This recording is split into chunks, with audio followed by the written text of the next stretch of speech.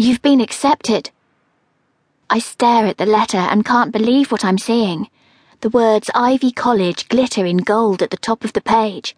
"To study creative theatre at Ivy College, London." The mug of tea in my hand shakes, and I feel a big, silly smile on my face. I can't believe it. I absolutely can't believe it. Thousands of young actors auditioned for Ivy College this year. I didn't think for a moment I'd get through. I look at the letter again, not totally sure it can be real, and think back to the day I auditioned for Ivy College. It had been a particularly hot morning, and London's tubes were a sticky mess of people, water bottles and fizzy drink cans.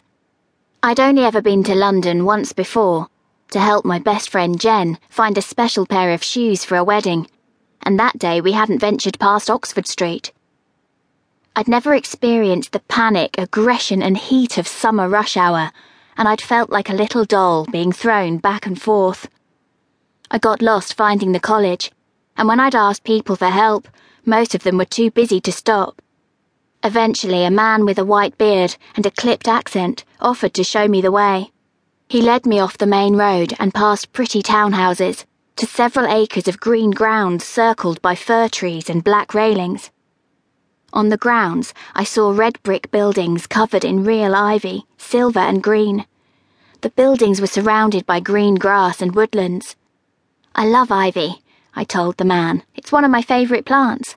"Enjoy it while it lasts," the man had said. "This college is owned by a Hollywood actor. It'll only be a matter of time before he tears the whole place down and turns it to glass and concrete." "Are you talking about Mark Blackwell?" I'd asked. The man had nodded. "I've heard nothing but bad things about him. Extraordinarily arrogant, apparently. A very cold man." "I heard that too," I'd said. "But then, I suppose he has every reason to be arrogant. He's not much older than I am, but he's achieved so much. Winning 2 Oscars, founding this college." The man had looked at me then, perhaps wondering what business someone in a faded t-shirt and jeans had with the college. "I'm applying for a place here," I'd explained. "I won't get it, not in a million years. I only came because my university tutor said the audition would be a good experience. And it's lovely to see the college, it's beautiful. There are so many trees. You could get lost in those trees." I remember the red brick ivy-covered buildings were huddled close together, like they were trying to keep warm.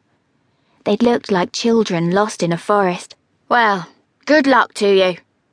The man had left me then, and I'd stared at the college in wonder. The buildings all had turrets, balconies and arched windows, like something from a fairy tale. A princess's castle. But I'd like the trees better than the buildings. A little wildness in the centre of London. I'd stared for a long time before pushing open the wrought iron gate and heading through the grounds. I felt so tiny and plain in such grand surroundings, but I wasn't nervous.